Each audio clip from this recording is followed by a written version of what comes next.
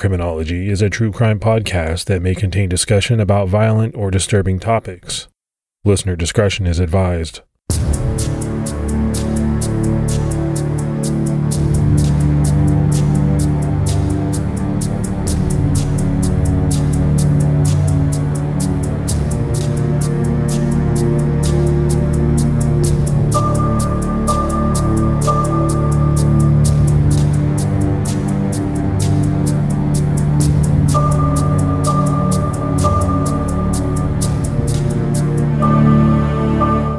Welcome, everyone, to episode 101 of Criminology. I'm Mike Ferguson. And this is Mike Morford. Mr. Morford, how are you today? I'm doing good. How about you? I'm doing great, man. I am ready for some warmer weather. I'll tell you that. I'm ready to get out. I want to do some fishing. I want to ride my motorcycle. I just want to wear shorts, to be honest with you. Yeah, I'm the same way. I was looking at some of my fishing stuff yesterday, thinking, a few more weeks. Just got to make it into April. Yeah, we don't have that much longer, but I get jealous of those listeners that live in warmer climates. I'll put it that way. All right, buddy, before we get into this episode, we have some new Patreon supporters, so let's go ahead and give our shout-outs. We had Bora Park, LaDonna Hobson, Amy Barron Manoram, Kelly Blazek, Catherine Anderson, and then last but not least, Jessica Shaw jumped out at our highest level. So some great support. We really appreciate that. Yeah, thank you all for that support. It's really amazing. And if anyone out there is on the fence and thinking about supporting Criminology on Patreon, you can do so by visiting patreon.com/criminology. CrimeCon is coming up very quickly. Time's running out to get tickets if you want to go. There's only about 2 months left. So go out to crimecon.com, use our promo code Criminology2020. By doing that, you'll save 10% off your standard CrimeCon badge. Come and visit us on Podcast Row. It's really a lot of fun. CrimeCon is this May, the 1st through the 3rd in Orlando. We hope to see you there. We've had a lot of people reaching out, too, lately, asking us about some of those older episodes. Anything over 6 months old from our previous episodes, you can find exclusively on Stitcher Premium. That app comes with a free 30-day trial, so you've got nothing to lose. You can go in there and get your binge on, and we've got all the old classic Season 1, Zodiac, Season 2, Golden State Killer, and lots of other great stuff. So if you're looking for that stuff, you can go out and find it. Stitcher Premium app. All right, Morph, it's time to jump into this case. We are talking about the brutal and heinous murders of a mother and her 2 teenage daughters.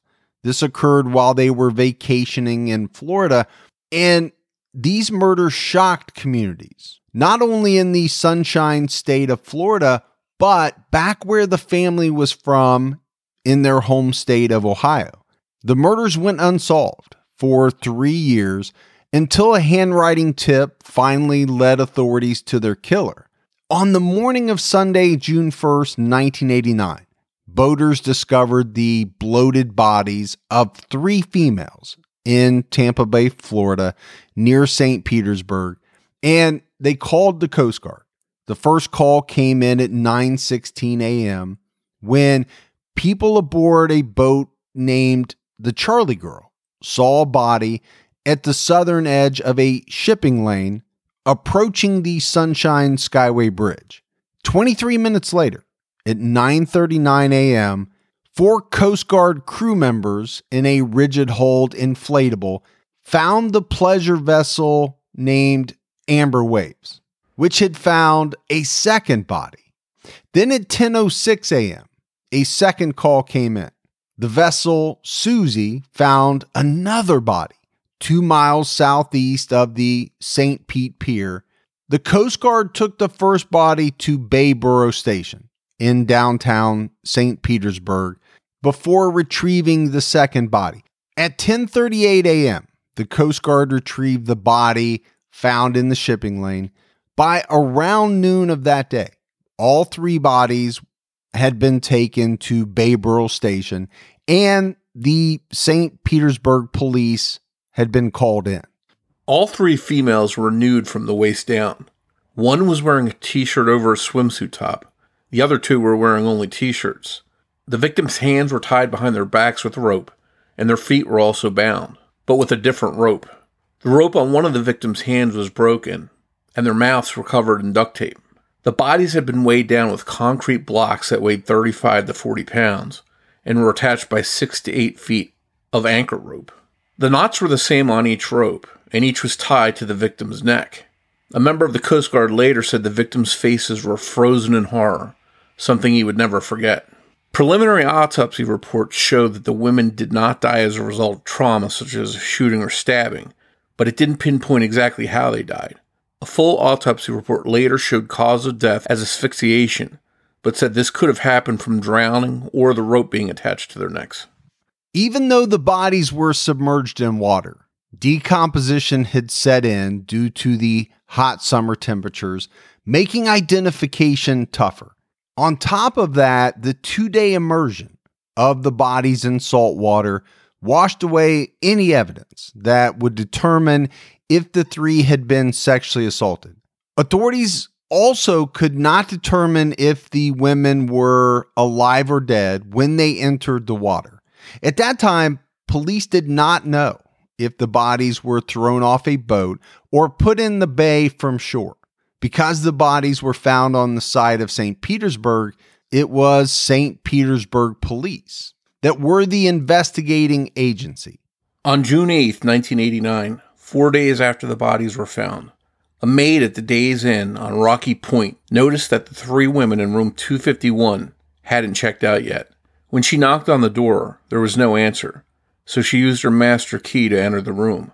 She could see that the guests' personal belongings were still in the room, but the guests weren't there. Knowing that 3 bodies were found in Tampa Bay, the maid told the manager, and he called the police. An officer arrived shortly after and entered room 251. There was no evidence the room had been slept in. The room contained luggage and women's apparel, including bathing suits, a camera, and souvenirs from Disney World. And it didn't appear that the women were preparing to check out. But there was no sign of foul play in the room.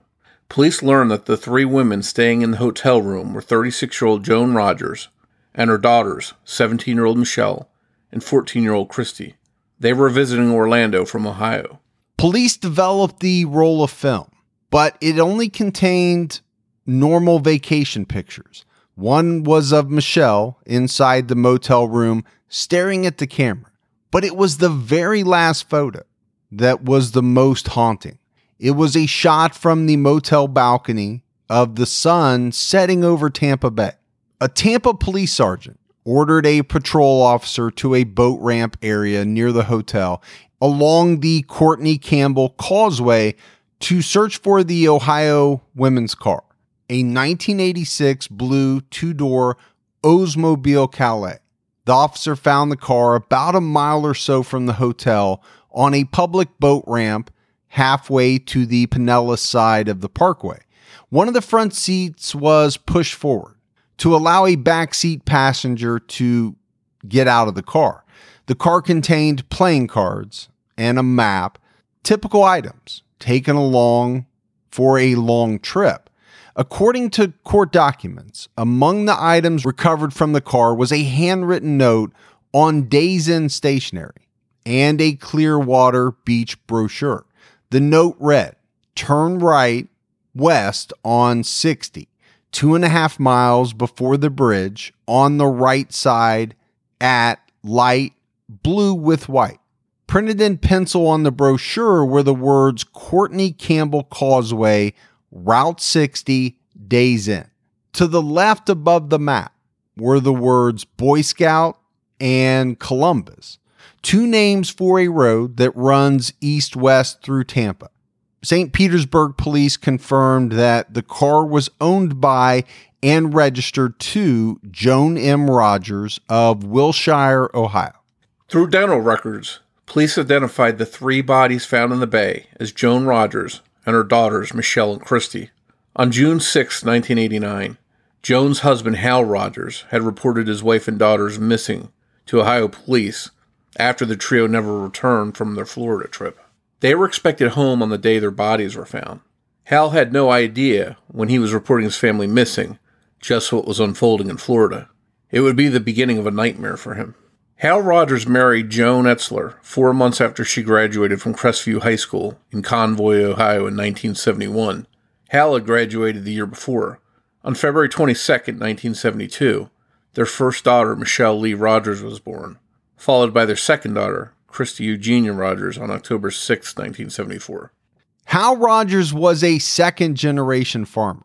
Around 1976, he purchased land in Van Wert County, Ohio, from his father.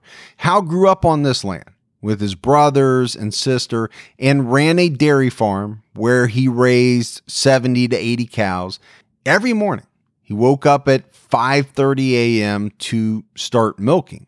Michelle and Christy Rogers took part in the daily farm routine. Michelle was supposed to enter her senior year at Crestview in the fall of 1989, and Christy was going to be a freshman at the same school. Michelle was on the dairy team that ranked 21st out of 140 other teams statewide. She wanted to go to college and become a veterinarian.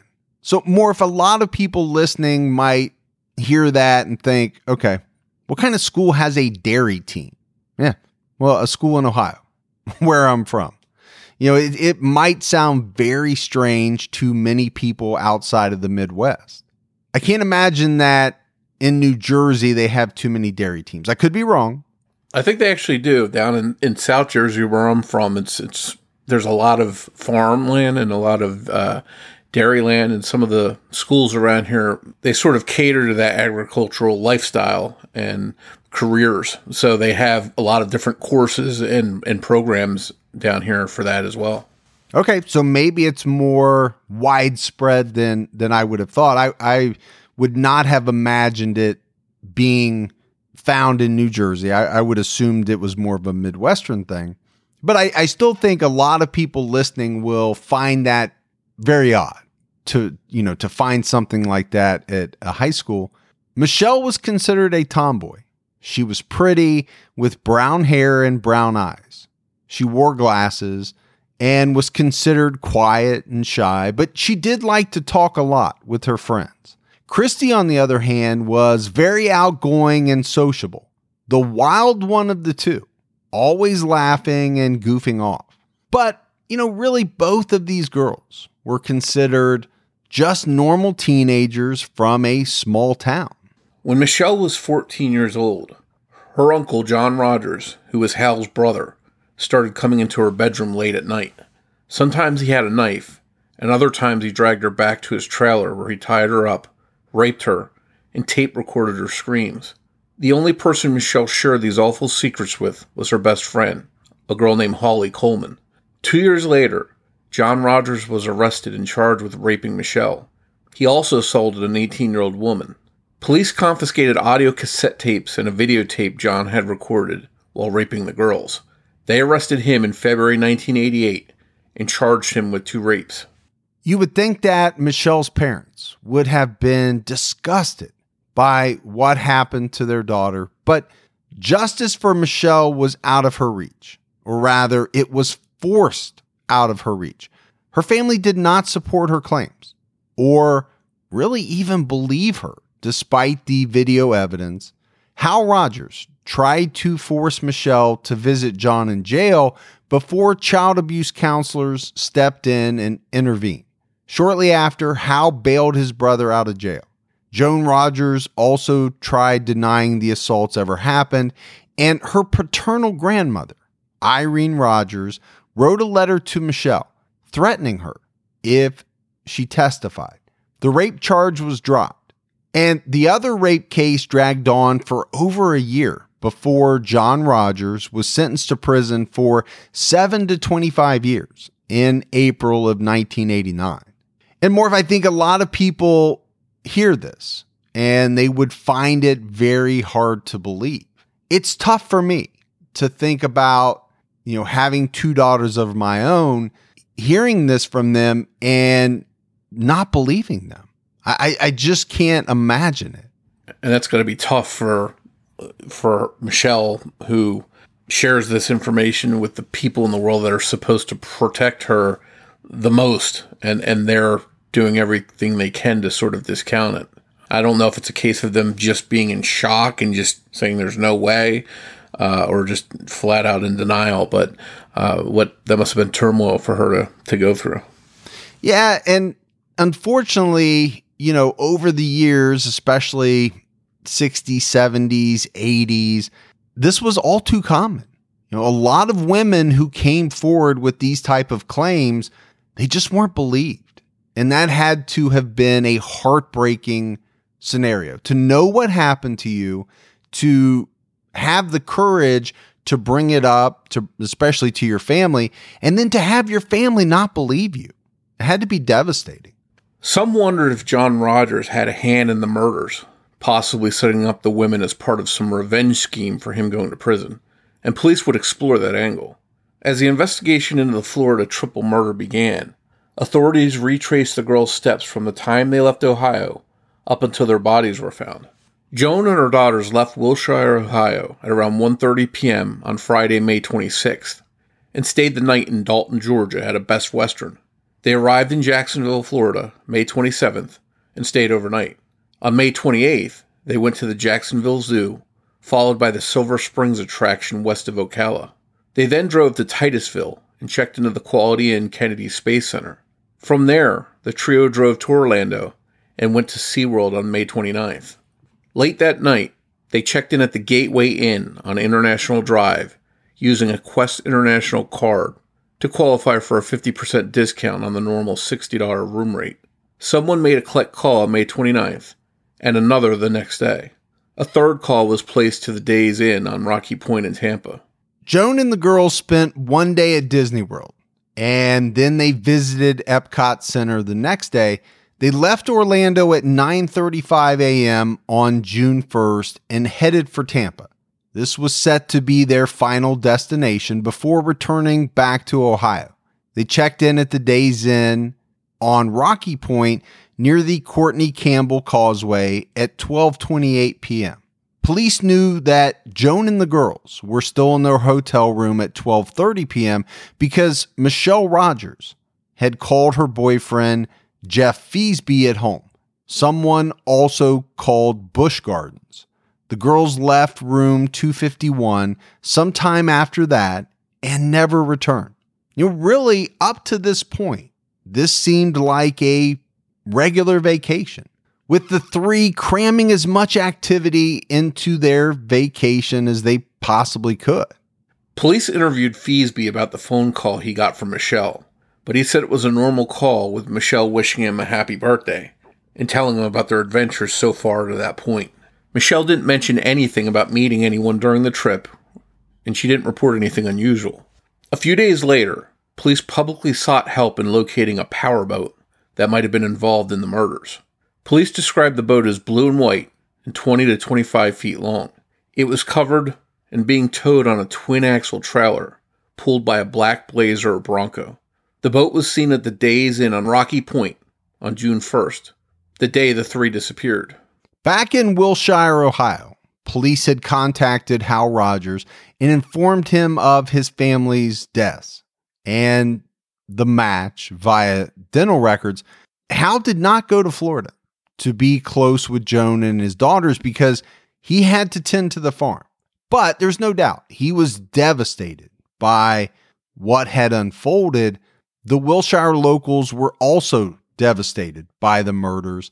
Isn't it amazing that we live in a world where you can get anything you need when you need it right to your door? With DoorDash, you can get pretty much anything. And whether you're sick and you don't feel like getting out of the house, DoorDash has you covered. Maybe you're at a party and you run out of alcohol or ice or something like that, but you want to keep that party going. You need a little assist. DoorDash has you covered. Sometimes my wife and I, we just don't feel like making dinner. We're tired. we want to watch a show, that's when we hit DoorDash. DoorDash makes it easy to get the food that you want without all of the hassle. And I'm always amazed when I go on DoorDash by the selection. Whether you're in the mood for fast food or something a little fancy, maybe a nice steak. I know around me, they have just about everything. The hardest part for my wife and I is deciding on what we both want. That's the only trouble we ever have. DoorDash, your door to more. Download the DoorDash app now to get almost anything delivered. Must be 21 and over to order alcohol. Drink responsibly. Alcohol available only in select markets.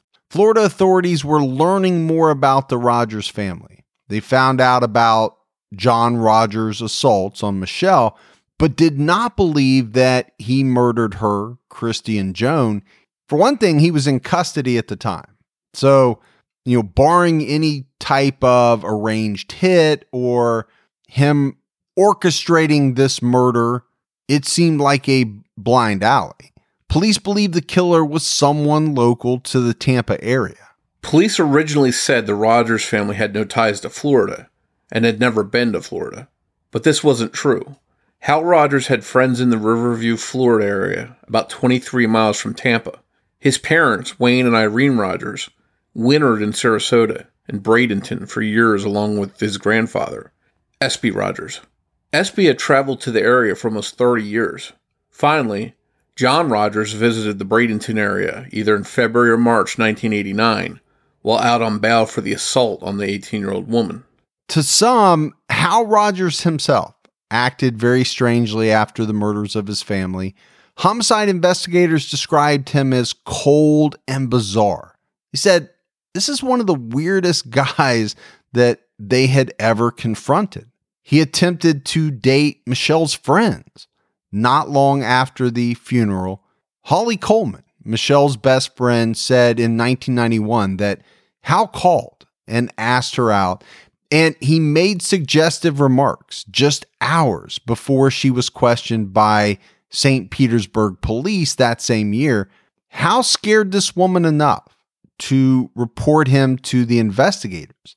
And Morph, I don't think there's any doubt this was very bizarre behavior in the wake of these brutal murders. Your wife, your daughters. It disturbed investigators. And I know we all hear that you shouldn't judge somebody by how they deal with loss or catastrophic loss of family members. You can't judge how they act because everybody processes grief differently. But I think it's very unusual to process that grief through trying to date your daughter's friends. That's very unusual.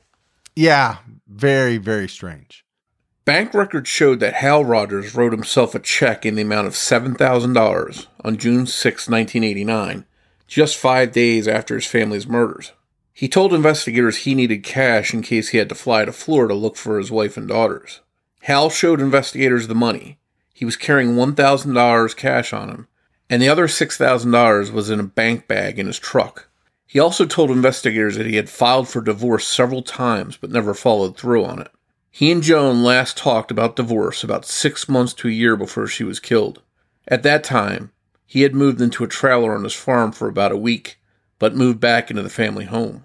Not long after the murders, Hal received a postcard from Joan. It was dated May 29th from Orlando. It read, "Stayed the night at Titusville, leaving for SeaWorld, then Disney World tonight for 3 nights. Weather is hot and humidity is very high, 98%. Kids having a great time, dragging me everywhere. Seen Silver Springs and went on glass bottom boat ride. Better go. Have to get out of bed. Love ya. Take care. Don't work too hard." Despite the Rogers family background and Hal's bizarre actions after the murders, police said that neither Hal nor his brother John were involved in the murders, and they continued on with the investigation. There were several theories floating around Tampa about the murders, but detectives believed the women met someone at the motel pool, the lounge, or the restaurant. They thought that maybe the killer bragged about having a big boat and offered to give them a ride on the water, and the trio agreed. Authorities said that sometime between 12:30 p.m. on June 1st, when Michelle called her boyfriend, and 2 p.m., the 3 victims got into the car and drove to the boat ramp. What happened after that was a mystery. But a little over a week after the bodies were found, a woman and her husband came forward and told police they had seen the Rogers car at 2 p.m. on the 1st. The husband had made a comment about the car being from Ohio. This info was significant because it narrowed down the time frame to 1.5 hours, during which people near Rocky Point may have seen Joan Rogers and her 2 daughters. Even though authorities appealed for people to come forward who may have seen them, no one did.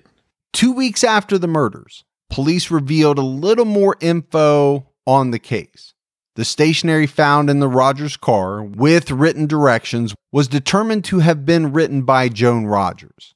A Tampa police detective compared the handwriting to handwriting samples from her home in Ohio, which indicated Joan had written the directions.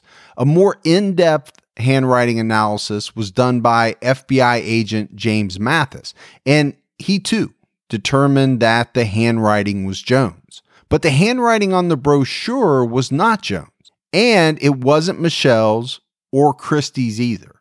Additionally, a fingerprint expert found a palm print on the brochure that did not belong to any of the women. Meanwhile, detectives were still trying to locate the boat on the tandem trailer towed by a dark-colored Blazer Bronco and made another public appeal for information. This public appeal resulted in a flood of tips, between 400 and 500 tips in all, but none proved useful. Authorities began handing flyers out at the boat launch and offered a $5,000 reward for information leading to the arrest and conviction of a murder suspect or suspects. But as time passed, the leads fizzled until November 1989. That's when authorities got their first and only break in the case to that point. On May 14, 1989, 2 Canadian women were vacationing in Madeira Beach, Florida, when they met a man who called himself Dave Posno. He offered to take the women for a boat ride the following day. But only one of the women, a 24-year-old blonde social worker, went for that ride.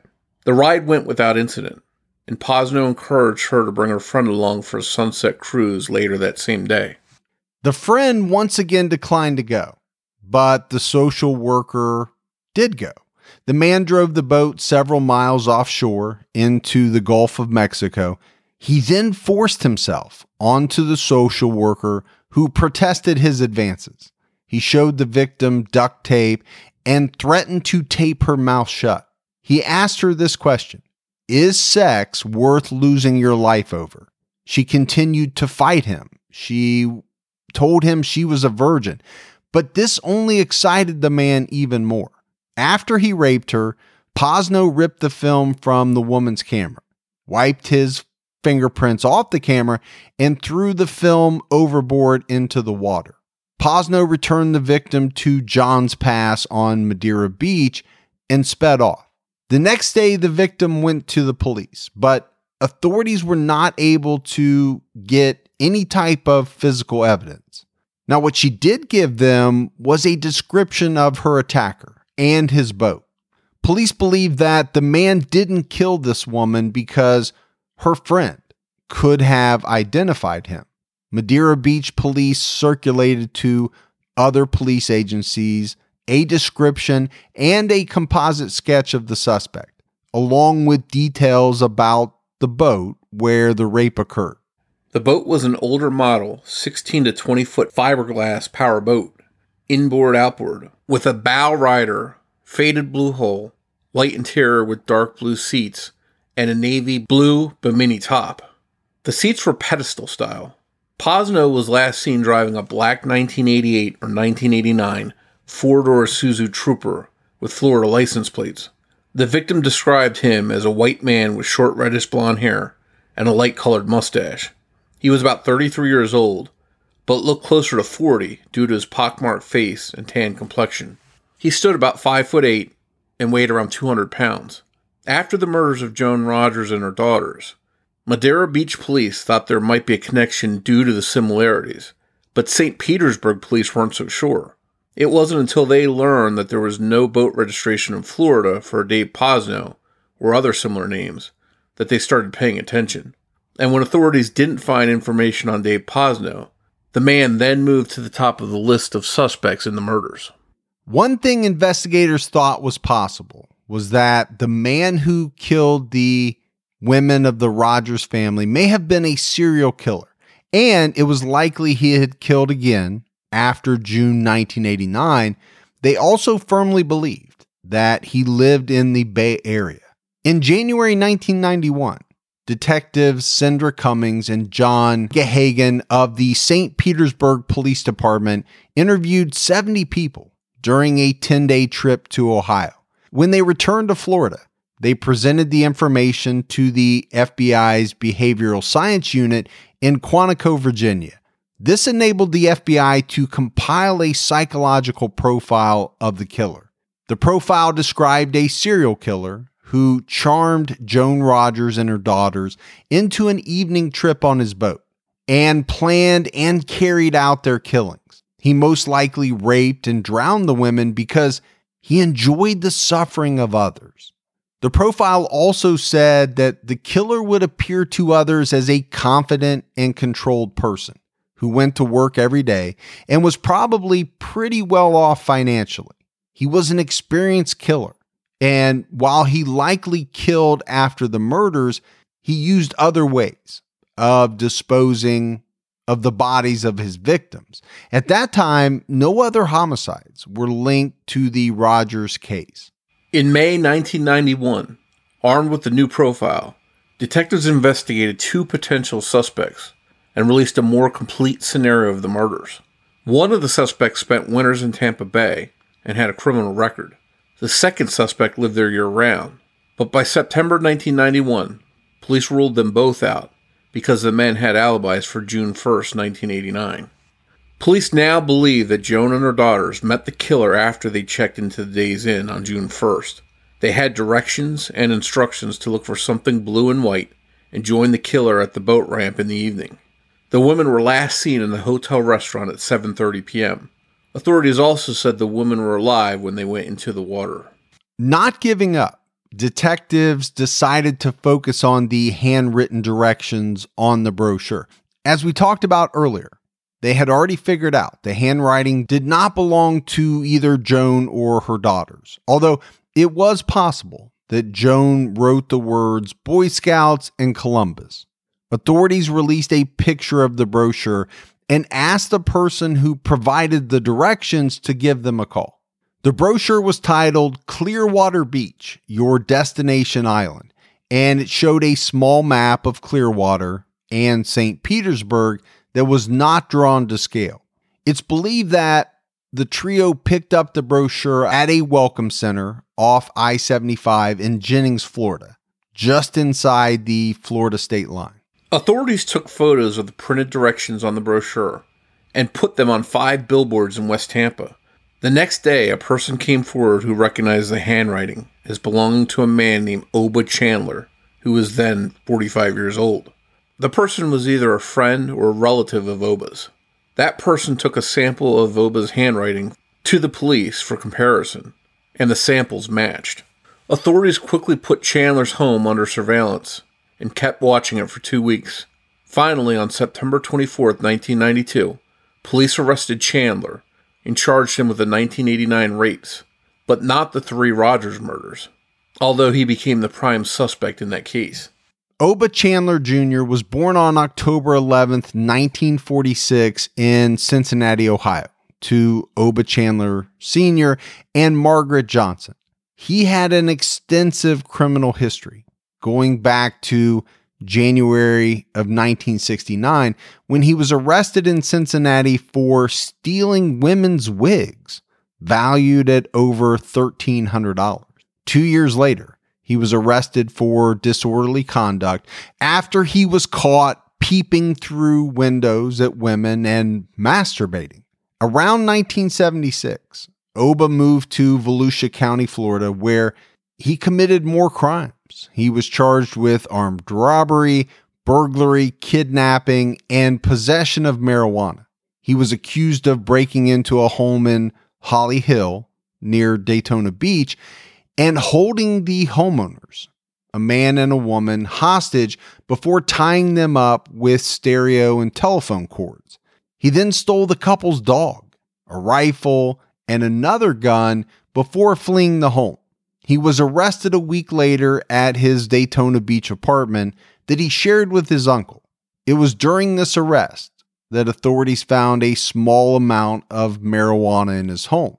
In 1977, Chandler pleaded guilty to a robbery charge and was sentenced to 10 years in prison. 5 months later, he escaped from Doctors Inlet Road Prison near Palatka, but details of the escape weren't released at the time. Over the next 5 years, Oba Chandler was arrested at least 3 times by Florida police, twice for loitering and prowling, and another for tampering with a coin machine. In each case, he was convicted and paid small fines. Police never realized he was an escaped convict, mostly because he used various aliases and false identification cards. He also had multiple social security numbers. In December 1978, he obtained a Florida driver's license under the name James Wright.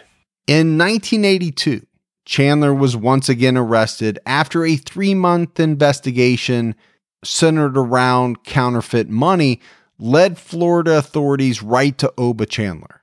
When they opened the trunk of his car, they found $8,340 in fake 20s. He was convicted and sent to a prison in Texas until his 1984 release.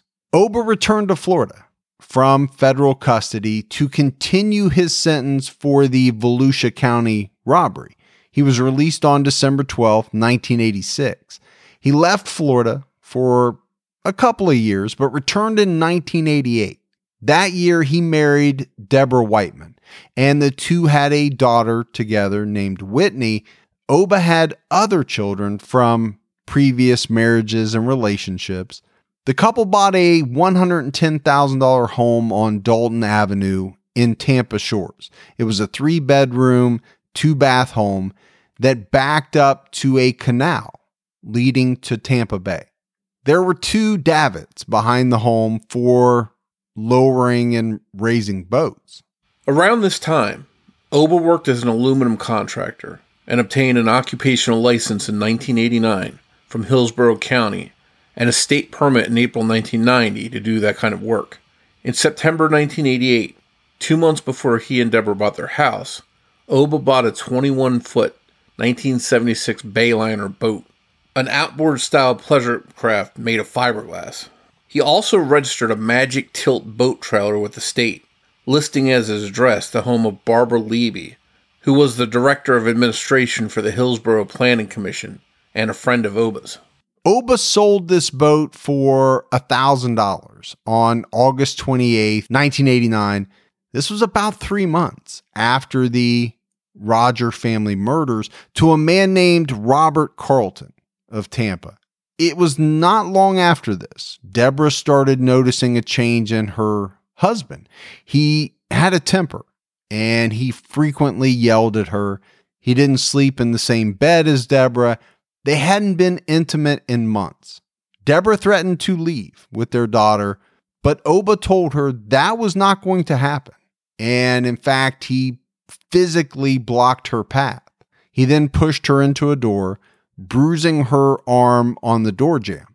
Once the composite sketch of the Madeira Beach rape suspect appeared in the local media, Oba Chandler vanished into thin air. Oba Chandler's son, Jeff Chandler, told Deborah that his sister, Crystal, had called him from Ohio and told him that their father confessed to killing Joan Rogers and her 2 daughters. Deborah spoke to Oba shortly after and encouraged him to come home. It took a while, but on Thanksgiving, Oba Chandler finally returned home. Deborah asked him flat out if he raped the Canadian woman, but Oba denied it. Later, Oba's sister, Lulu, asked him if he killed the Rogers women, and he said no. Things went back to normal for the Chandlers, at least for a while. In 1990, the Chandlers moved to California, where Oba became, of all things, an informant for U.S. Customs and the Drug Enforcement Agency. So, Mort, there's a few things here already that are very hard to believe. And maybe hard to believe is not the right word. I mean, in the 70s and 80s, police arrested him a number of times, and they could not figure out that he was on the run as an escaped convict because he was using different aliases. He was able to get real IDs in the name of another person, but he was definitely arrested and convicted for drug possession. Now, all of a sudden, he's in California working for the DEA. I mean, you cannot make this stuff up. And this is in the 90s. I mean, are they not able to figure out that he has this record, or are they very much aware of it and they're using that because, okay, this guy knows the trade in some form or fashion, so he would make for a great informant.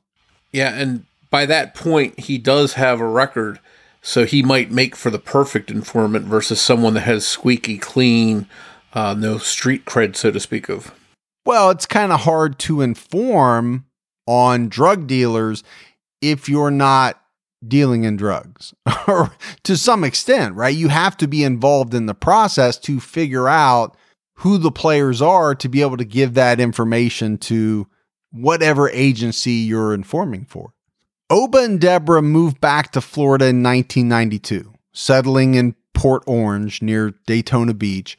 On March 25th, 1992, a woman told police her sister lived 2 houses over from a man whose boat and truck matched the description of the suspect in the Madeira Beach rape case, as well as the triple murders. The same neighbor recognized Oba Chandler as the man in the composite sketch. But she didn't stop there. She even provided a sample of Oba's handwriting. It came from a contract for work that Oba had done for her.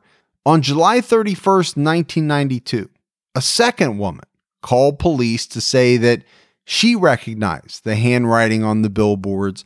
It matched the writing on an estimate for a screened-in enclosure her mother received before hiring Oba Chandler.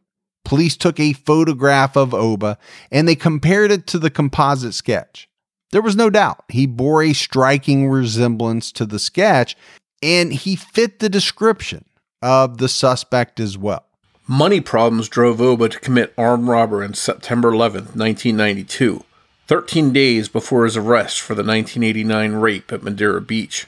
Oba stole $700,000 worth of jewelry from a Pinellas Park man. He was later charged with the armed robbery in October 1992.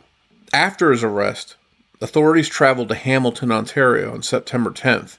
In a Holiday Inn room, the Canadian rape victim positively identified Oba Chandler as her attacker from a package of 6 photos. His face was in the third picture. She then signed and dated the back of that photo. On November 10th, 1992, Oba Chandler was indicted on 3 counts of first-degree murder in the deaths of Joan, Michelle, and Christy Rogers. He was a match to the palm print found on the brochure. The trial took place 2 years later, and Oba Chandler took the stand. He told the court he had met the Rogers family and had even given them directions to their motel, but he never saw them again until he saw their faces on the billboards, as well as in the news. He also admitted to being out on his boat on the night of the murders, but said the boat had a fuel leak that drained all the gas from the tank. He said that he couldn't get anyone, including a passing Coast Guard ship, to tow him in. But it came out that there was no Coast Guard ship in Tampa Bay that day. Furthermore, a Florida Marine Patrol mechanic testified that Oba's story about the fuel leak just could not have happened. The Canadian social worker was also in court. She remained unidentified until trial. Her name is Judy Blair, and she, along with her friend, Barbara Mottram, who was in Florida with her in 1989, both testified in court. Judy's testimony was emotional and very believable. Her memory of that night was solid as she told the court how a casual boat ride turned violent. In September 1994, Oba Chandler was found guilty on 3 counts of first-degree murder and later received 3 death sentences. On November 15, 2011, 17 years after his arrest, Oba Chandler was executed. He maintained his innocence, saying, "I never killed no one in my whole life. It's ludicrous. It's ridiculous." He also stated that his last words would be, kiss my rosy red ass. But when asked by prison officials if he had any last words, he simply said no.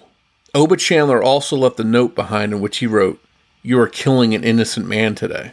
Yeah, Morph, it seems like a lot of times these guys they're big and bad. I'm going to say kiss my rosy red ass right up until the time when it's about ready to happen. And then a lot of that bluster seems to fade away. In 2014, authorities announced that Oba Chandler's DNA linked him to the 1990 rape and murder of 20-year-old Ivelisse Barrios Begarisi. Joan, Michelle, and Christy Rogers were buried on June 13th, 1989 in Zion Lutheran Cemetery in Van Wert County, Ohio. Hal Rogers later remarried to a widow named Jolene, and they still reside in Van Wert County.